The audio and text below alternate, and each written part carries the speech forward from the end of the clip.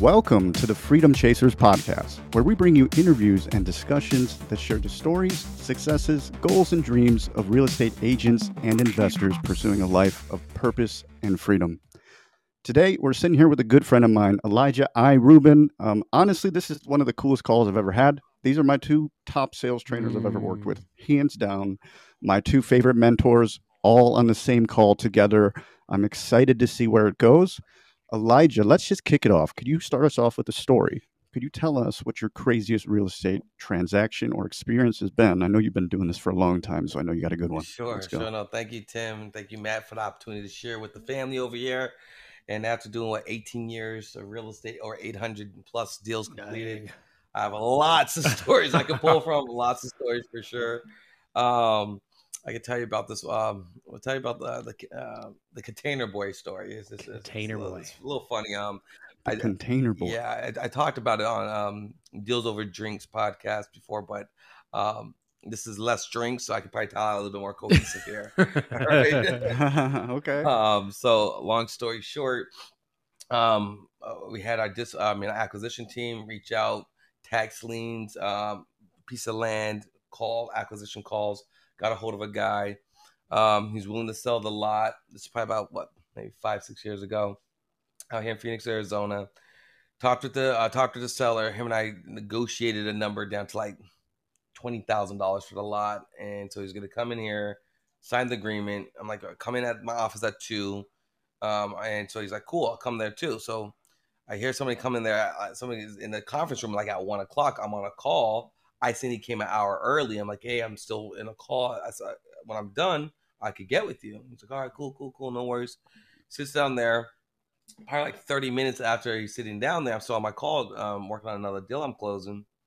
And the seller gets, I see him gets really frustrated and frazzled, and I hear him like slamming the table a little bit, and then I hear him like saying something to Jennifer, who's my operation lady at the time, and he ends up like says like something. I hear him say something. I hear someone walking out, so I put my call on hold. I walk out there, and he see a letter like this is BS. You make me wait. I'm out of here. And so I go out there, and I'm like, all right, let me go and stop him and see what the issue is. So I go out there, and I'm running to stop because I'm thinking about to drive off, and I hear beep beep, and those little the car alarm. So I'm looking around for the car, and I look to the side. He has an alarm on his bike, so he's all trying to pick up the bike. I'm like, oh man, what's going on here? So I walk up to him like, hey, what's going on? He's like, oh, this is BS. You make me wait, and that's not what I'm about. I'm like, I got you, I get it, but you came an hour early. I told you to hold on. But you got my attention now. Like, let's get this deal done now. Like, no, I'm not gonna do this deal. You're trying to steal my property from me. I'm like, who's trying to steal your property? You're probably with those other people. I'm like, who's trying to steal your property? He's like, Elijah, I'm not gonna steal your property. So he gets on his bike. He starts pedaling off. So I get in front of the bike. 'Cause I can stop a bike. I can stop a car. So I'm like, hold on a second. What's the real issue? He's like, I'm not gonna take this low. You're trying to just give me nothing for the property. I'm like, well, what do you have on the property? He's like, I have my house there. I'm like, well, there's no structure there. He's like, I have a big container that I live in the container. Those big old bins that you throw away trash. He lives in there, and then he goes out to friends and places to shower up, but he sleeps in there.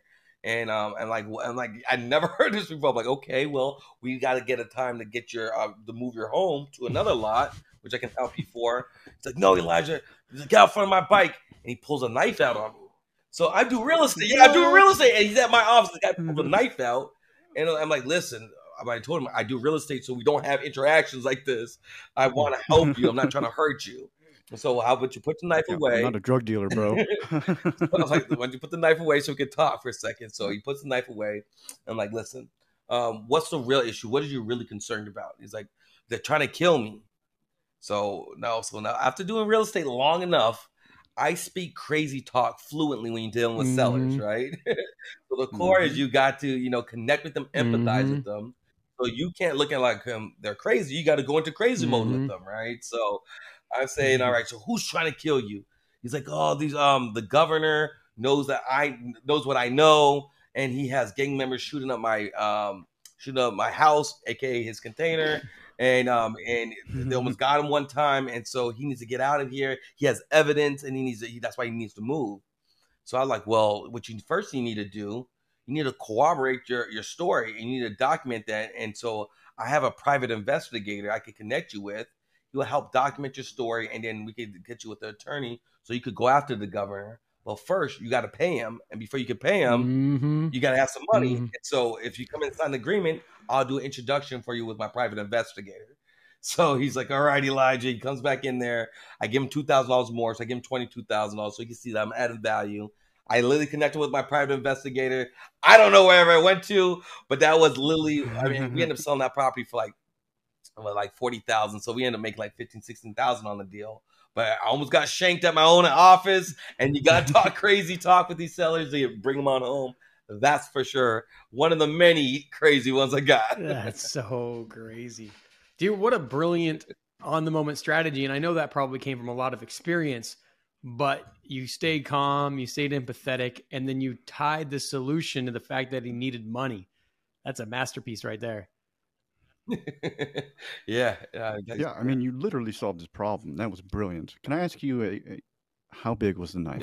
You're talking chef's knife. Size matters. No, the knife, it was like a machete. It wasn't a pocket knife. I mean, it was like, I mean, he had one of those, not a Crocodile Gundy knife, but I mean, it's probably about 13, 15 inches. It's pretty big. Like, it would have cut through some things. Sure, you still got the deal closed. I mean, you got a knife pulled on you, but you still got the deal closed, and you still made some pretty decent profit. Yeah, so, I mean, you have to cut it just tells you if you have your mindset right. Yeah, you know, you can such a closer mindset, right? I mean, most people will be like, "I'm happy he put the knife back. Get out of here." He's like, "No, come back in my office. This deal's not done yet."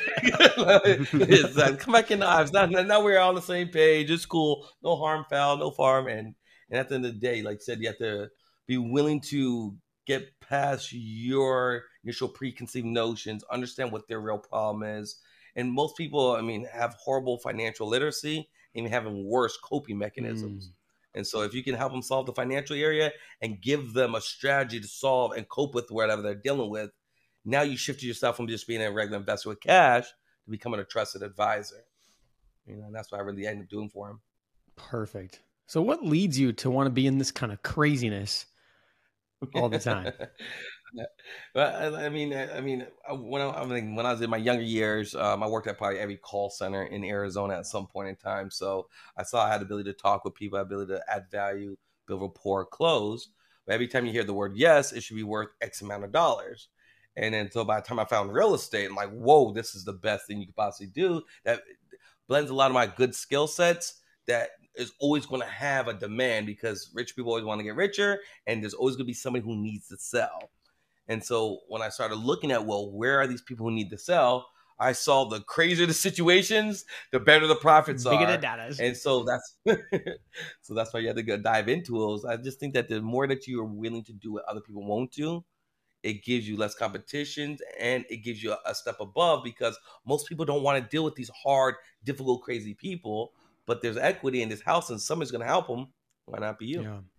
So talk to me, because I mean, most people don't go as far as they could because they get scared or all kinds of reasons. What's keeping you prioritizing the goal over your current feelings, all the things that might stop you from having that big mindset? I think what I really do, I'm really big on what we think about, we bring about, right?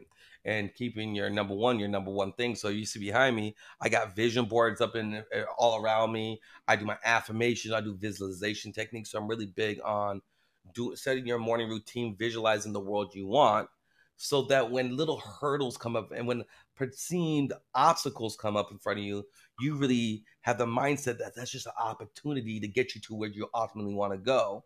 And so you have to ask yourself, are you willing to tell yourself no, or let the seller tell you no, or possible title issues tell you no to get to your yes? Or are you willing to grow your capacity, grow yourself, keep your mind on the prize? What do you really ultimately want? Because regardless, you work a 9 to 5, you're working hard labor, you're building houses, or you're overcoming obstacles, it's all going to be hard. So pick your hard and what's going to get you there faster. Absolutely tremendous mindset. So, Elijah, how long did it take you to develop that mindset? Did you hit the ground running with that mindset, which is probably unlikely, or was that developed over time? Like, what kind of challenges did you face that forced you to develop that mindset? Sure. No, like in my first years, like I said, I went from doing sales, like 15, 16 years old, doing sales, working at every call center. Then by the time I'm about like 17, 18 years old, I started doing club promotions. And I had like a 15-man street team, passing out flyers, going into 21 plus clubs at 18, 19 years old. So I got exposed to different lifestyles really early in life, and so I'm chasing girls, chasing clubs, chasing what I perceive to be value from the exterior because I felt really incomplete inside. I felt like there's a void inside. What made me value is if I hooked up with a lot of girls, and my friends thought I was cool. If I hook up with girls, so where are the girls at? They're at the clubs. If I give them VIP access, therefore they at least have to give me their number. So that's my logic at the time. And so although, yes, I was hooking up with girls, I was still broke, not only financially, but emotionally and inside too. And so it wasn't until I feeling I couldn't fill this void. And then I stumbled into real estate and like, whoa, this allows me to take care of the financial aspect issue. So I started, the first year, it took me about 9 months to close my first deal, made that first $10,000. And then I knew it was on. I knew I will never work for somebody else again in my life. Now I'm making money. However, my character was still off, so now I'm making money. By my third year, I'm making my first six figures in my life, and I never made less of that again in my life. However, I'm self-sabotaging myself. I'm getting DUIs. I'm having abortions. I'm doing things. My parents named me Elijah, so they spoke power into my life. They thought, they're like, you're not going to have any tattoos, no ear piercings. We expect big things from you, So I'm like, all right. So they speak power into my life, and I'm literally self-sabotaging my whole world, and I didn't understand why what I was doing. I felt, although I had money, I had perceived friends, I still felt empty. And it wasn't until I saw this guy, E.T., the hip hop preacher, Dr. Eric Thomas. I saw him online. And my guy has a hat, had Jordans, saying making $100,000 to speak for an hour. Had a lot of sincere substance without jeopardizing the swag. I'm like, ooh, that is valuable. I like that. And then so I ended up he ended up coming out here, and this is probably like in what, probably 2010, 2011. And so a big guru out here happened to be speaking. I was bringing him out here, and I know the guy. So I'm like, some deal happened where I feel like he kind of took the deal for me. And I called him out on it and like, listen, just do a personal introduction for me. And we just call this water under the bridge. He's like, cool, come up here. Does a personal introduction with ET. I get a chance to meet somebody with high character, high integrity. I saw his business partner was a young guy like myself, and I really like the behind the scenes guys because I know those are the real people who are moving the needles, right? So he's the first person I ever paid 5 figures to for coaching, consulting, mentorship. And so the very first thing I think I'm going to get speaking consulting so I can be out there speaker and do some bigger things. He's like, Elijah, we're not talking about none of that. First thing we're working on is your character and integrity. Love it. So I'm paying G's for I'm not looking one thing to speaking. He's like, we're working on your character integrity. If you're going to be in this circle, that has to change. Wow. And so for the first year, he was really helping me on my character, my integrity, and he showed me the value of having a morning routine, speaking power into my subconscious, auto-suggesting to myself, reading, journaling, meditating, getting one with my thoughts, removing distractions, not being on my phone first thing in the morning. Little things I was just running on autopilot. And so, unfortunately, I didn't was born with this idea. But once I got it, I just dove all into it. And once I dove head and feet of wriggling on my mind first, that void started filling. I started attracting people like Jennifer in my life, other investors in my life. And I stopped self-sabotaging myself as much, and that's how I really developed this type of mindset. Dang, so many questions come to mind, so many ways to take this. So character is interesting when you talk about how people define it. So can you kind of dive deeper into, so you're saying your solution to character was removing distractions, removing that, spending time in the morning, getting clarity. But can you kind of give us even a bigger definition of how you define character and how that was fulfilled in that practice? Character kind of really aligns with your integrity, right? And integrity is the ability to do the right thing when no one's watching, right? It's cool when somebody has a sign or you're in front of everybody. Yeah, I always do the right thing, but do you do that? Are you living in gray areas where you kind of doing stuff shady? Do you have a girl, but you're kind of talking to other girls and nobody's going to quite know? I mean, the easy way of doing things, if everybody knew, would you be okay? If your partner did the same thing, would you be okay with that? Little things that no one's going to know but you, and you still choose to do the right thing. And I think that is the part of being honest with having the ability to keep your one's word with yourself.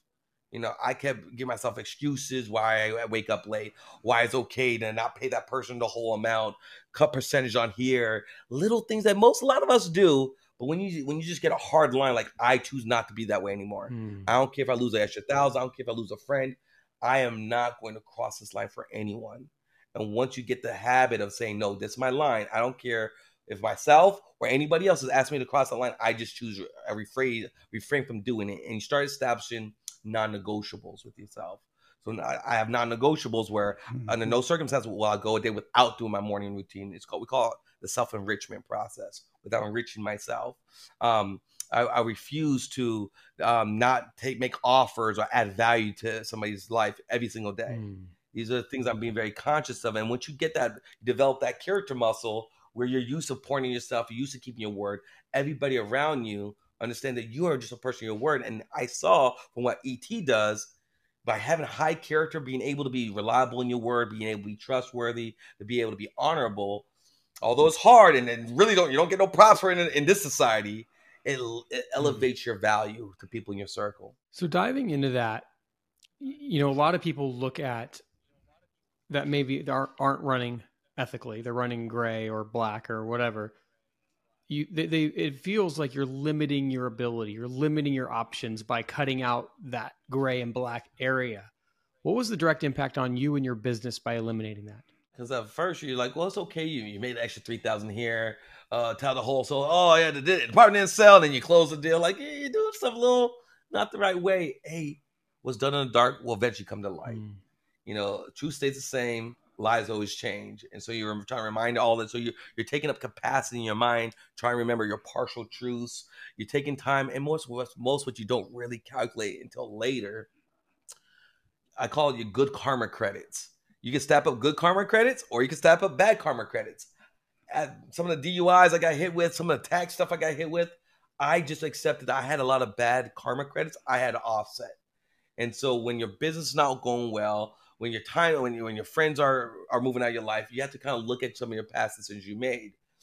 Once you get to the position where you're saying, hey, I want good karma credit, I want blessings and abundance coming to me from both expected and unexpected sources, the only way I'm going to do that is by making better deposits daily. So as you start making better deposits in yourself and the other people around you, you start making better decisions, you increase your decision IQ with high character, that's when you're going to start seeing opportunities start coming to you, deals start flowing to you, people start following up with you, investors and sellers you talked to 2-3 years ago, ring, starts happening to you, all because you started to abide by the good karma credits, by the good character, by cutting out those gray areas. So that perceived notion that I might be able to get 2 or 3 more deals, don't have to worry about that because you're going to have abundance come to you because you're opening up the gates of opportunity coming to you and you're preventing all that subconscious blockage. You're at least acknowledging it and removing that blockage out of your life. What a tremendous answer, Elijah. I obviously know you a little bit. Yeah. So like going into Matt's question a little bit, I think you love to label yourself as a trusted advisor and you follow something called the 3 E's. Can we get into that a little bit? Because I think that answers Matt's question as well, because I think you're actually extremely skilled at getting some people closed that might have been a black deal for somebody else, and you get it done and for a win-win and everybody's happy. Sure. So can we get into that a little bit? Absolutely. And 3 E's, I think we teach a lot of this with the Not Fire Damage program. We used to really run a lot, and it works for any other type of deal too. All right. And so the 3 E's, most people want to talk about deals. What's the numbers? How fast you want to get in and out of this deal? How much cash you want? Would you take any less? Although that's valuable, we all got to do that. It's about how to structure yourself and separate yourself from just being a regular investor with cash or another wholesaler versus being a trusted advisor. So the 3 E's are, first, you want to empathize with them, you want to educate them, and you want to empower them. So when you empathize with them, people don't care what you know until they know how much you care. So being able to connect with people, especially in this day and age we're living now, everybody, I'll do a voice message to you. I'll like your comments, but I won't pick up the phone and talk to you. I won't give you dignity and have human connection. I understand your world. I don't have to agree with your world, but I can understand how you got to where you're at. People want to be felt, they want to be heard, and want to feel like somebody cares. So by you empathizing with them, you're already separated yourself from most investors, right? Then you want to educate them. All right. So you want to educate them with more knowledge. What's happening in the market? What's happening in the comps? What are some other options for them? You want to educate them. All right. So while you're educating them, now you are shifting from just being what's in it for you, but you're imparting them with new knowledge and information that so hopefully they could be more informed. And by you making them more informed, now they feel like you're cooperating and helping them make better decisions. And that's super valuable. And then last part, what you want to do, you really want to give yourself a position where you're you're empowering them with more options, because the more options they have, the better they're going to feel. And so by you saying, hey, even if you're not going to buy the property, empower them. I'm always looking for what can I do to add value first. Can I give you a good book to read, a good podcast to listen to, a good article for you, a place to take your wife to dinner tonight, a good time. What time is the sunset at tonight in your market? I'm looking to add value and empower them. So now they feel the value of just me being on the phone with you, me being in your atmosphere. I'm always going to have those 3 E's. And once you do that, regardless if you buy the house or not, if you go in intention, I'm not here to make an offer, I'm here to make a relationship. And if that's the way I'm going to make a relationship, by delivering these 3 E's, you're to watch the compound effect of people following up with you, deals falling out, and you're the one who told me that I should have listed at that price. You told me it's really going to be here. And that article you gave me really helped, and now you're putting yourself in a position to be that trusted advisor, not just another money-hungry investor with cash. Amazing, man. What a framework. And I'm going to add an E for you. You don't have to accept it or not. But for you, not for everybody, Sure. but for you, I think you also give the gift of entertaining. I'll take that to be entertained, be engaging. Yep, I like it. I add that one. I'm going to add the 4 E's now. The 4 E's. Yeah. Well, I mean, one of the things that he told me is like one of the best things you could do is give him a nickname. Yeah. On the phone Oh, is that what he said? Just like, oh. Absolutely. Yeah. If you're on the phone with the seller, you talk to him, and if you can get them to say, hey, Uncle Matt, this is nephew Elijah. How's it going?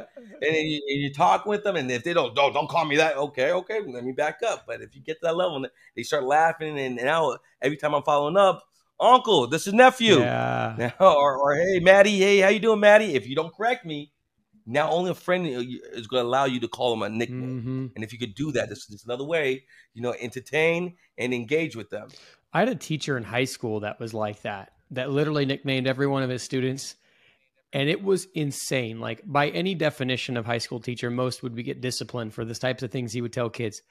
But he was so, you could tell he cared. And his nicknames were hilarious. He'd roast kids like you couldn't believe.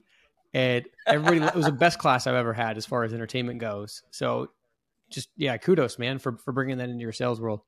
So moving forward, Elijah Rubin is the fire damage king. Yeah. I mean, if you're looking to move a fire damage property, Elijah knows more about fire damage than probably just about anybody in the country. So could we just talk about how you got into that niche, why you started focusing on it? Sure. And obviously you could get into the 3 checks and all that fun stuff too. Sure. So the fire damage, like I mentioned, I started in 2004. So 2004 to 2007 is kind of like what we're seeing right now. We're probably like at least last year or so ago. Everybody was winning. Everybody's knocking shots. Everybody's making 6 figures. Nobody's missing layups. Everybody's hitting jump shots. Everybody's winning, right? Then 2008 happened, and the game got smacked. A lot of people in the world, took big losses. The adjustment happened. The Great Recession happened. And I was not immune to that myself. And so I thought it was going to go up and up forever and ever. I was drinking the Kool-Aid like everybody else. And so 2008, 2009 happened. By the time 2010 happened, I mean, I'm running out of gas, running out of money. The buyers are drying up. Everybody's trying to make lower offers, or it's a race to the bottom. No one knows where the real bottom is, where to make the best offers. So a lot of people struggling, challenges. I just knew I had to do something different. Started focusing on going after probate deals. After I go to probate, after I just missed the probate deals, I ended up going to realize that I was going after those probate deals were sitting, and because they don't really have to do anything with them, they own it free and clear, they inherit it, they don't have to sell it. So some of those would sit for a while, where I ended up getting city violations on them, and the ones with city violations, I started going after city violations with probates, and when I realized the ones that had city violations that were probate that sat the longest were catching on fire. A lot of these were catching on fire because people break in, You know, they live there, they cook up whatever they're cooking up in there, and a lot of these houses were catching on fire.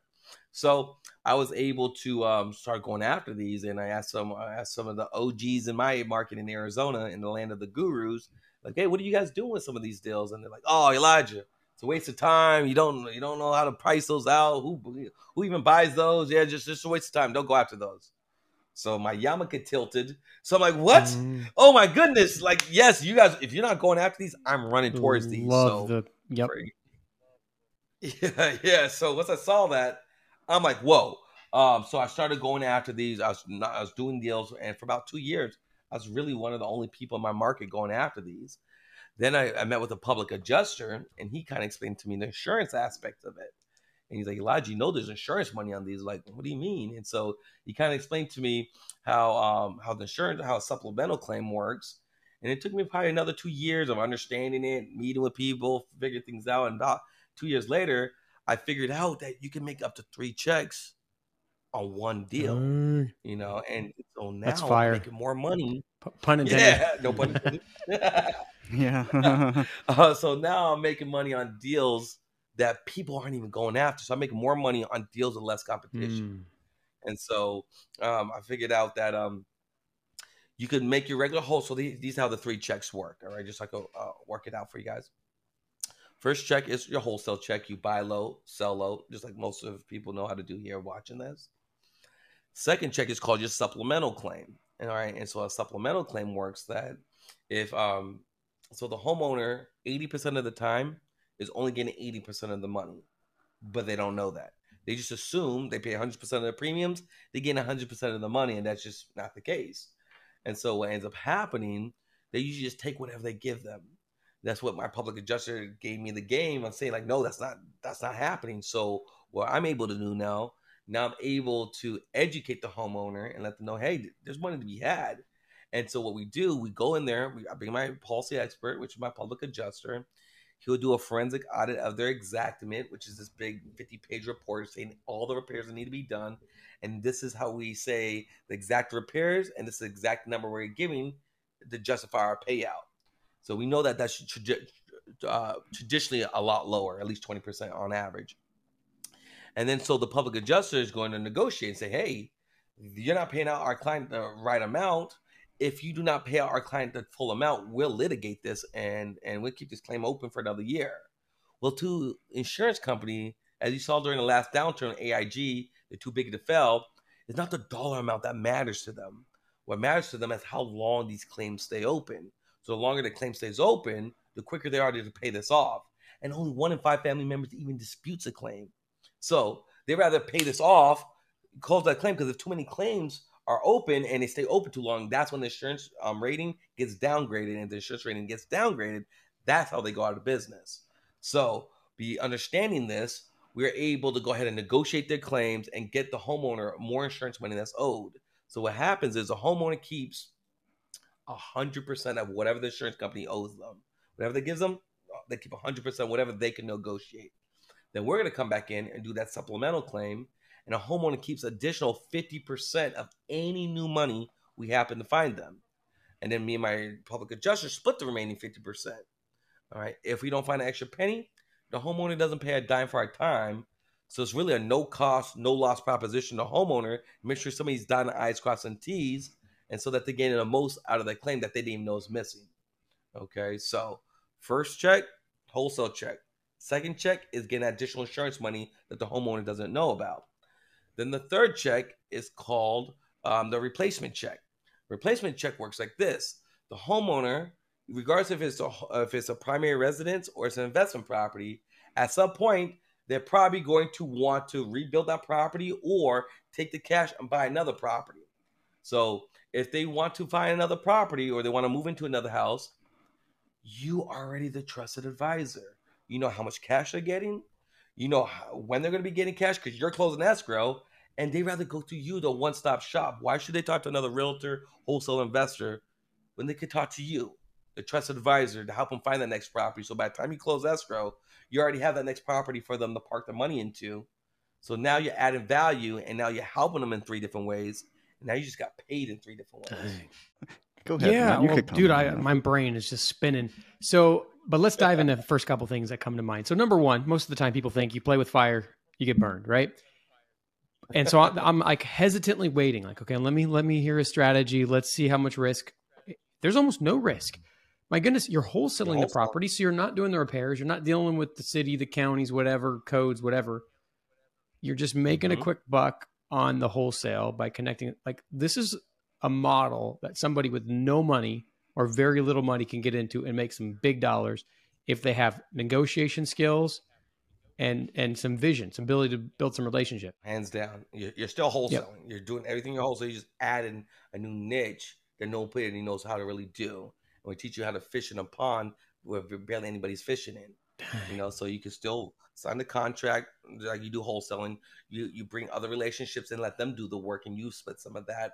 But what you have to do, you can't be just another generic wholesaler. You have to be a trusted advisor. No one's going to give you their house, their insurance, their livelihood. I mean, this is one of the two top most traumatic experiences a homeowner could go through.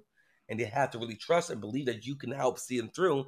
And all they have to do is hit the easy button, and you're going to make it happen. So that's a key piece to understand. That's outside of your traditional wholesaling side. It doesn't take a lot of money, but it takes a lot of empathy, a lot of educating, a lot of empowering, and entertaining engagement.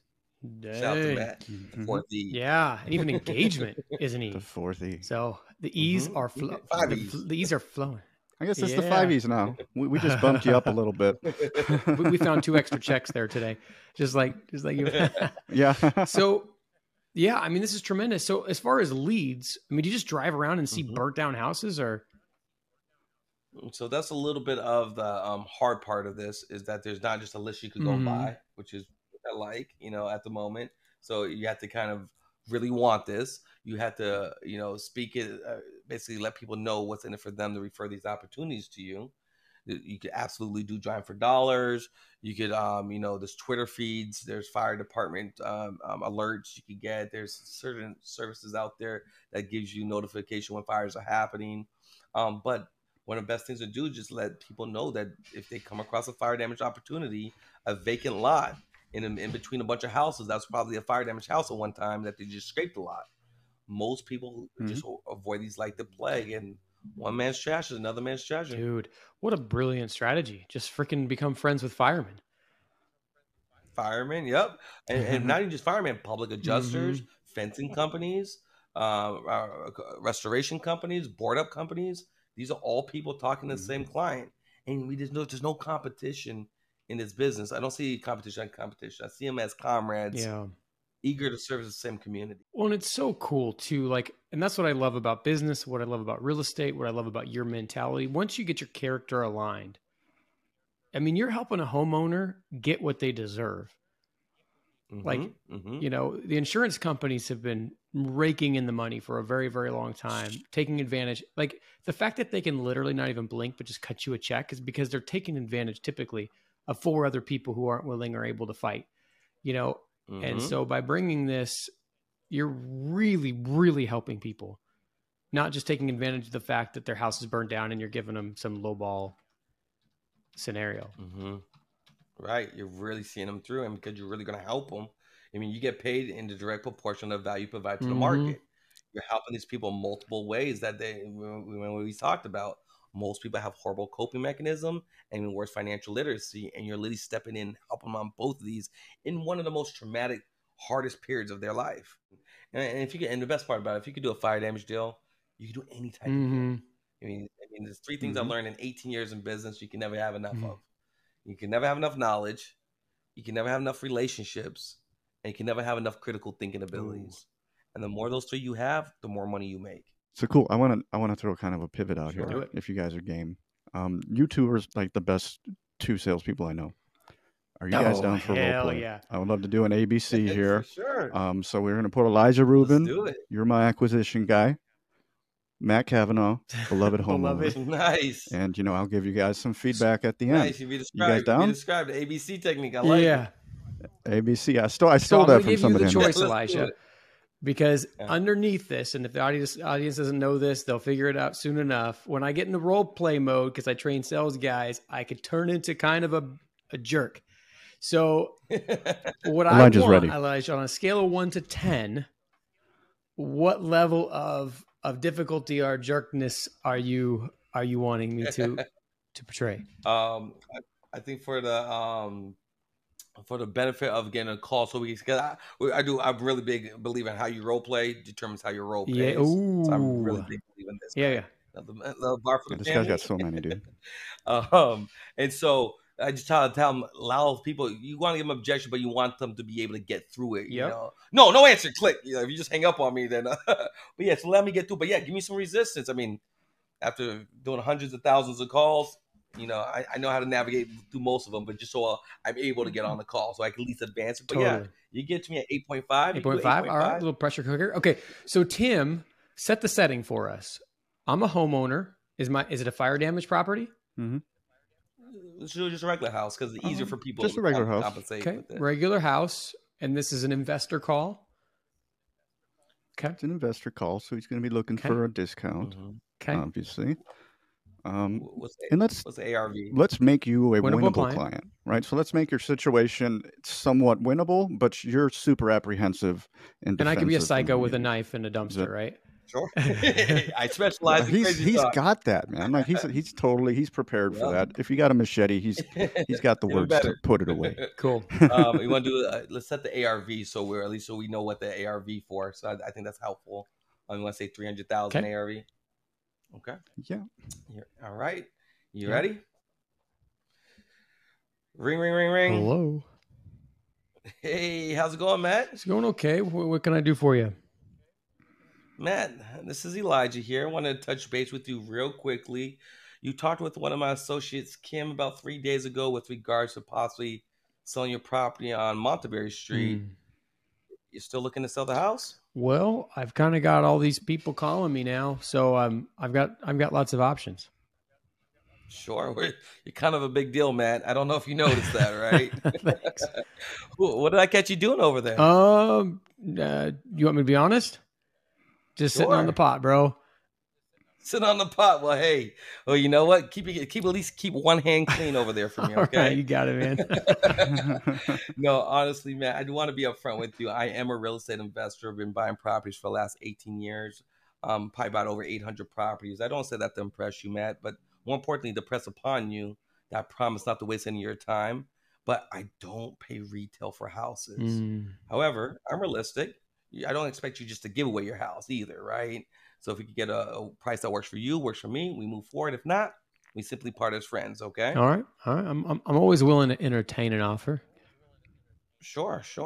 And listen, there's about to be plenty of houses for us to buy. So listen, there's no pressure on either side, Cool. okay? Let's not make it a hard sales type of car sales situation here, okay? Sure.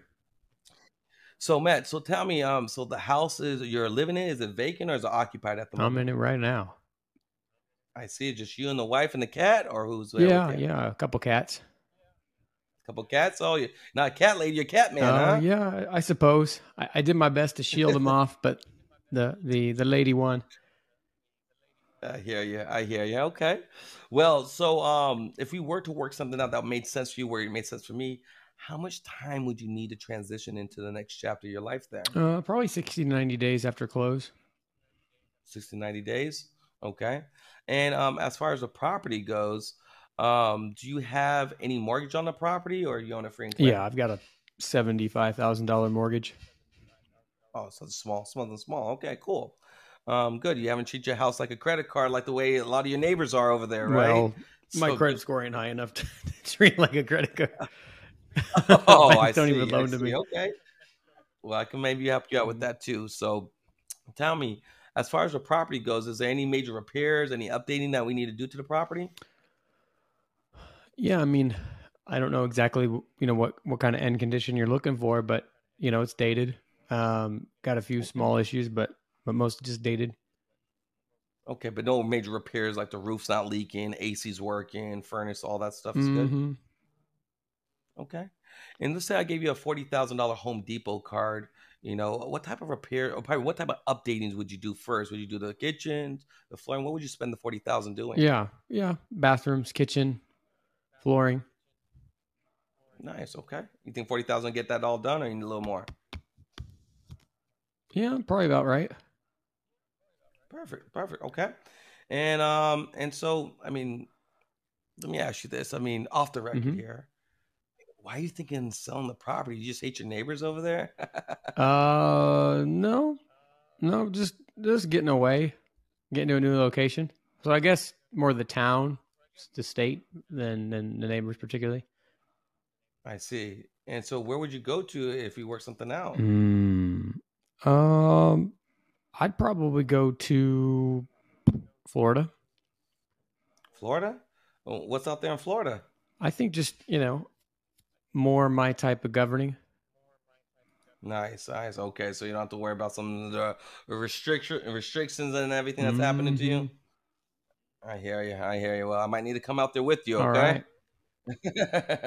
Well, so let me ask you, Matt. As far as the property goes, um, if we sent the appraiser out there, before we put in the 40+ thousand dollars worth of upgrades, sent the appraiser out there today, what do you think the property would appraise for?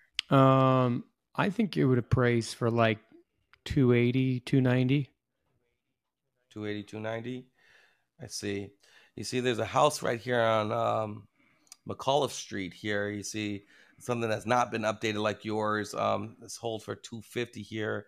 There's another one here also 270. Up, but there's a nice one here for 300,000. So the price is a little everywhere. You see that? Have you noticed that? Yeah, but the one over across the street, man, the sun doesn't shine very well on that house, and it's not worth as You much. know it doesn't shine as nice as it shines on yours. And sun's shining on yours. Yeah. So I get it. I get it. So what's the plan if you don't sell it? Is your plan just to live here and just deal with those damn restrictions and the state? Is that just the plan, or are you gonna move regardless? I'd like to move. I don't know that I'd move in every case, but if we can get close to what we want, then we'll probably make the move. Cool. Okay. Well, you brought up a good point when you say if you get close to what you want. If we were able to pay cash, take the property in as is condition, make it super simple, no realtor fees, no closing costs. We work in, give you that 60 to 90 days, work something out with you. Um, what's the price you want to make this even worthwhile selling it to? Yeah. Well, I know you guys are going to need a little bit of a discount. So, my thought is it's probably worth 280, 290. So I could probably sell it to you for like 275. 275. Ouch. Okay. Well, like I said, you have a pen and paper there? I do. Cool. Well, are you done with the bathroom, or are you still in the I still got in a the pile toilet over paper there? roll. All right, hey, as long as you have something to write it, all right. Don't be writing with actual pen ink, not other things, all right. Gotcha. So, all right. So at the end of the day, it doesn't matter what you sell it for. All that matters is how much you walk away with, right? Yep, I would say that's true. Okay. So, we both agree the property is probably worth about 280 once it's all updated and everything, No, I right? think updated, if we were to update it, it'd be worth like 300, 320. Okay. All right. I think 300,000 maybe. Let's go with your number. Let's use 300,000. We're in the down market, downswing, but let's be conservative and say 300,000. Okay. And then so what happens is if you sell it, I sell it. All that, like I said, there's going to be costs to selling it for retail, right? So if you sell it, I sell it. We're going to pay 3% to realtor commissions on one side, 3% to the other buyer side. So it's about 6% we lose out of that 300,000 just to sell for retail. Does that make sense? Mm-hmm. Okay. Then you have roughly about 1.5 to 2% in closing costs that we have to pay in closing costs. And then what happens is you have the cost of selling retail.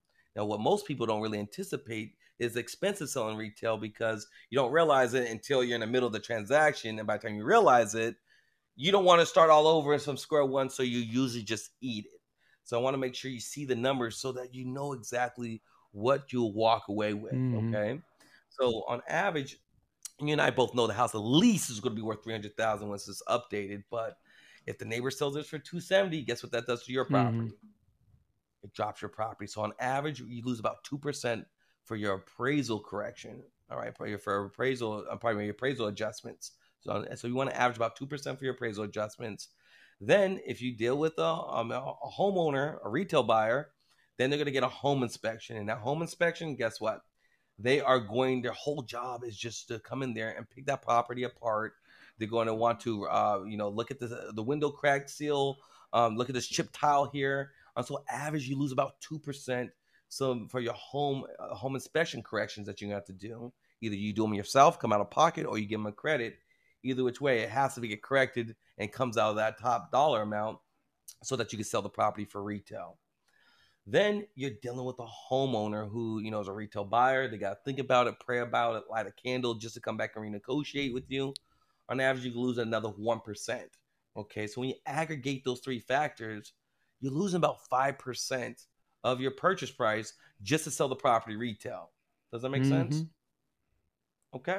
And then you still got to put property. Then you still got to put money into the property. You still got to put, even if you're doing updating, even if you have to do a little updating, you still have to put $40,000 into the property so that you could sell it for max retail. When you have all the countertops, all the appliances, everything, so it looks beautiful in there.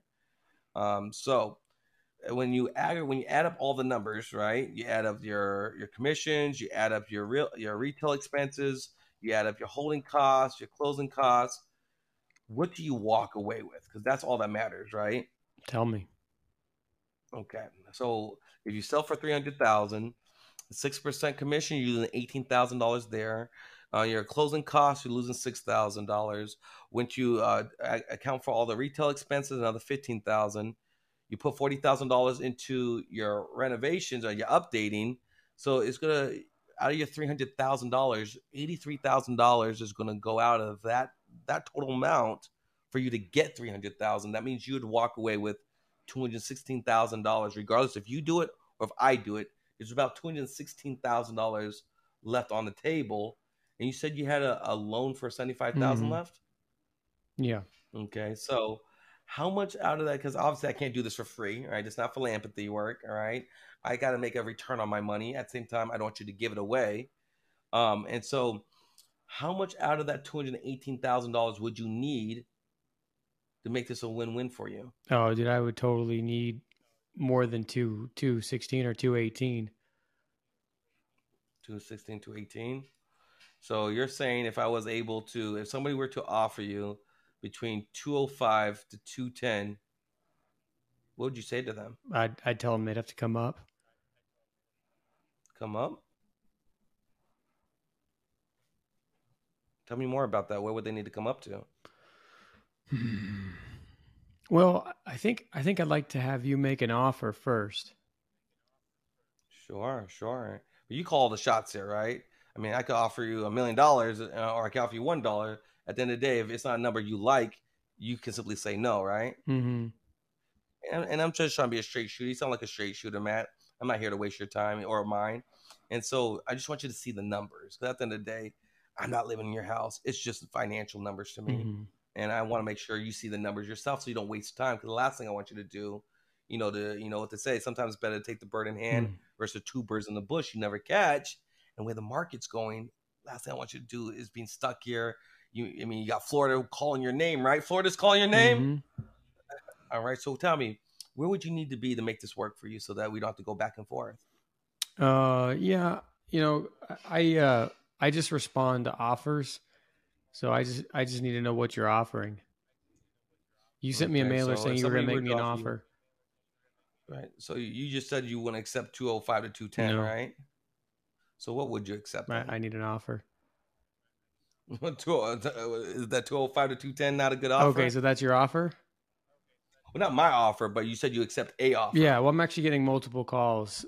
So we're... Really? What's the highest offer you got so far? Higher than that.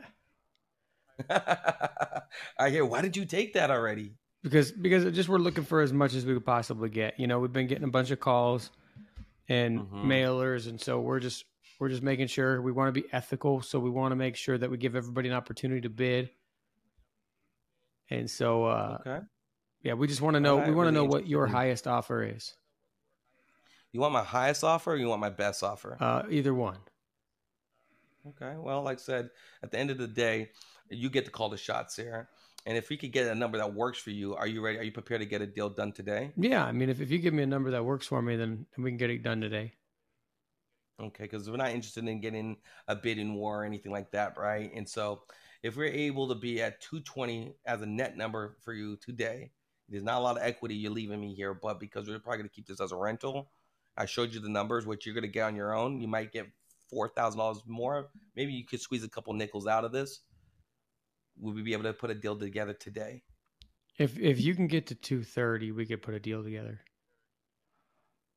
230. Ouch.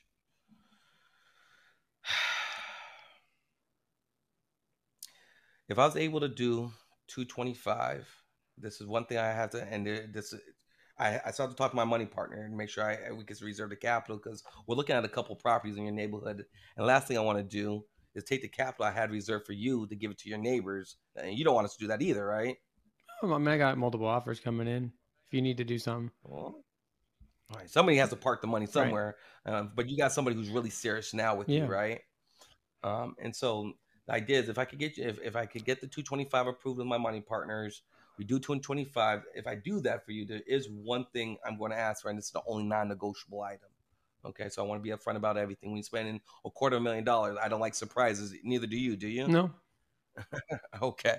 So assuming that we agree to 225, I get the money approved. You agree to it. We sign an agreement. 30 days. We go through the whole process. I communicate through the whole process. We close escrow. Money's wired. We pay off your mortgage. Money's wired into your bank account. 30 days after you received all your cash. One thing I want to ask in return, and this, like I said, this is the only non-negotiable item, is I can receive a recommendation testimonial letter from you saying that you're pleased with the results I provided you and that you refer me to other people for the future. Is that something you'd be able to do for me, Matt? I'll make you a deal. If you go up to 227.5, then we could do the deal. If you want the testimonial, you got to go to 230. If you're willing to do 226, if we do 226, all right, I do the deal. I get the testimonial letter, but you have to take me out to dinner. That's part of the deal. I get a dinner credit on you. You want a dinner credit? All right. That's 227.5. You can get yourself a dinner credit. So let's do this. Let me talk to my money partner. Let me see if I can get this. It looks like we're really close, right? I feel good about this. So let me talk to my money partner. Give me 1 second, okay? Okay, so I got some good news. I got some good news and bad news. What do you want me to start with? The good news. Good news is we could get a deal done. We could absolutely get a deal done. Okay, so I could do the 227.5, but you have to pay all the closing costs. Or I could do 226, and we pay all the closing costs, which ends up netting you the same, but we still get the testimonial letter together. No, you just said earlier the closing costs are 2%. It's like $6,000. Right. You're playing me for a fool. We're gonna cover all that. We're gonna use our title company. We're gonna use our title company, so we'll hopefully get investor discount pricing. So, but if we use your title company, then you're end up paying those. So, I mean, at the end of the day, what do you feel like you want more? Do you want a higher price or more walkaway cash? Let's just call it an even 230. You pay the closing costs. We'll call it good. Ouch. I hate to see you walk away from $226,000 over $1,500. I hate that happen, It's okay. I think I can get one of these other guys to pay it. Sure, and you might be able to. But when we talked about, isn't it better to take the bird in hand than chasing two birds in the bush? And it looks like that's what you want to do. It's I don't know if this doesn't work for you, I understand. There's going to be a lot of properties on your neighborhood, so I would definitely take advantage of this right now. You tell me, you call all the shots there. What'd you like to do? 230. You pay closing. We got a deal. Okay. Do you want to pray about it, or do you want to think about it? No, I've been praying about it for a while. We can pray together. You want to pray together? I don't think that's going to go well for you. No, honestly, I need to be at 225. But what I'll do, let's do 227 right now, and we'll pay the closing costs, but I get my dinner credit and my testimonial. 227.5. You pay the closing cost credits, and we got a deal. And I get my dinner credit? You're going to have a dinner credit. But, I mean, the only thing out here in the sticks is McDonald's, so. No McDonald's, all right? We'll Postmate some food in. All right? 227.5, you got yourself a deal. Don't forget my testimonial letter. I will be following up with that. No convenient amnesia, okay? Sweet, man. All right, Tim, you asked us to do this. Break it down for us. Oh, man. So first off, Elijah, great job. You defined the motivation. You brought it back. You poked that a little bit. That was awesome. Your entertainment level, that was just next level. Really. Keeping him engaged, because like he was trying to be pissed at first, and you still made him laugh a couple times, and so I think that was tremendous. And your ability to just keep renegotiating, it was just on point. Matt is obviously he's an expert negotiator, so I mean he was definitely trying to play you back the whole fucking time. And just watching you guys go off each other Well, was and it's just so brilliant. interesting because it's like It really was. I mean, Top Gun. I just watched the movie Top Gun, which I love that movie. Love it, Maverick Yeah. and Goose. I feel like I'm a Yeah. Top Gun pilot watching that movie, going, okay, that's not accurate. Okay, that's not right. Okay, this is this. You know, Yeah. like closing costs on a seller not 2.5%, right? So on and so forth. But so I was calculating your profit on the deal as we were doing the deal. I'm like, okay, yeah, yep. No, I thought it was great. Yeah, no, I mean, you really stuck in there, Elijah. He made it tough for you. I mean, obviously he's in real estate, so I mean, he's working the numbers in his own head. right. But I mean, yeah, that was cool, man. I mean, I love how you stuck it in there, and you did get it at the end. Yeah, and then because once you have the agreement in place, and like a lot of times you might negotiate lower than what the market is. You know, you might be able to get your number. If you can't, then that's just reality of what the numbers are, and then you can come back and you put your best foot forward, and now you can able to talk with the homeowner and either renegotiate or give it back to them. Worst case scenario. Yeah, because on that deal you buy it for $227,500. You put $40,000 into it. You're at $267,500. You have two sets of closing costs on the one side and one set on the other side. So you're looking at what, $7,000. So then you're at Go ahead. Then you're at $275,000, and then you've got probably one side of one commission for the agent that's going to bring the buyer on your end. So that's $10,000. So you're $285,000. So you're aiming at a $15,000 profit, unless if you can get the construction down. Right, and most homeowners, they don't know, and I locked you into that $40,000 number, which was super solid. Home Depot, that's the Home Depot repair reimbursement credit technique I teach. Because if you do not challenge me on that, now I just locked you into that 40,000 number update, which is probably really only 20,000. It happened to me. I got locked in. Locked in. Yeah, we got you, Matt. So you create the margin, create those margins, little fun. things like that to create the margins. And you're like, hey, I'm not trying to make a whole killing, and just by you telling them they call the shots and you got the power, it shifts the negotiation leverage where you're edifying them a little bit more so that they feel they're in a power position to say yes or no. Yeah, it's really interesting. So we definitely have a lot of similarities in the way that we sell, and then we definitely have some divergences. Like your entertainment level is through the roof. And so like I have my entertainment level is like 10 to 25%. I feel like yours is like 75 to 100%. And it's just really cool. It's really fun to see guys with completely different styles. I think we both are married and aligned on the sense of like empathy, getting the full thing out, really helping them.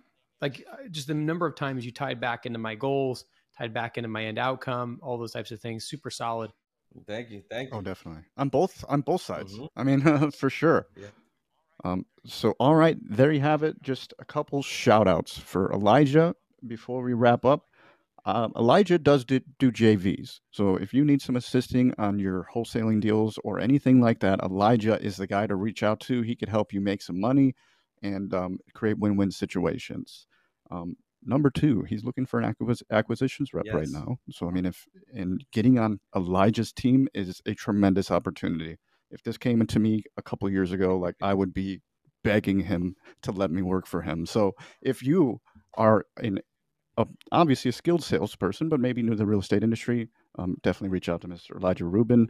Also want to do a shout out for the Closers Olympics, which is a awesome competition that Mr. Rubin hosts every year. It's a tournament style. There's a winner based on closing ability. They're calling real leads actively, and they're closing deals. It's live. When's the next time that you guys are doing the Closers Olympics? We're sending the exact dates still right now, but you can watch the last 2 years replays just by going to closerolympics.com, or 50 hours of it's the only virtual sales competition of its kind. Everybody claims to be the best closers. We found out the one way to find out who's the best closer in the country, and it changes year to year. So Matt, you might need to put your name in a hat for this coming year. Don't threaten me with a good time. No, but I'm looking that up right now. Okay, how do I spell that? Closerolympics.com? Yeah, Closers Olympics.com. Olympics. Okay. Yeah. Yeah. And then Mr. Rubin, for the people listening, obviously you have a tremendous skill set. If people wanted to reach out to you or to get in touch with you, what is the best way for them to do so? Yeah, you can always reach out to me. My Facebook is Elijah Rubin, Instagram Elijah Rubin. On that side, reach out to me. I have my Fire Damage Profit Facebook group, which you join the community of over 5,000 people there. You can go to my website ElijahRubin.com. So you have several different ways to reach out to me. DM me if you guys want my affirmations. Where I'm really big on doing affirmations. Just DM me affirmations, and I'll send you my free affirmations. I do one in the morning, and then I do one right before I get on calls, my pre-call affirmations. And so just DM me affirmation. I'll send those over to you as my free gift to the Freedom Chaser podcast family. Love it. Mm-hmm. You're the man, Elijah. There's one thing we didn't get into that I wanted to. Elijah's like the king of six-figure checks. He's shown me so many. He literally showed me a check for $400,000. And I'm like, dude, I make less than that a year. You're an asshole. So maybe we'll get him back another time and we could talk about how he's been able to develop that strategy. My guy, Elijah I. Rubin, we want to sincerely thank you for coming on our show and giving us a glimpse of your life and business. And to everyone else out there chasing freedom, freedom is acquired one action at a time. If you do nothing else, just write down one action that you got from today, and Jesus, there are dozens. Make sure to implement it in the next 7 days and share it with somebody you know that can hold you accountable. And before you know it, you too will be living a life of freedom. Thank you again for tuning in to today's episode. We'll catch you on the next one.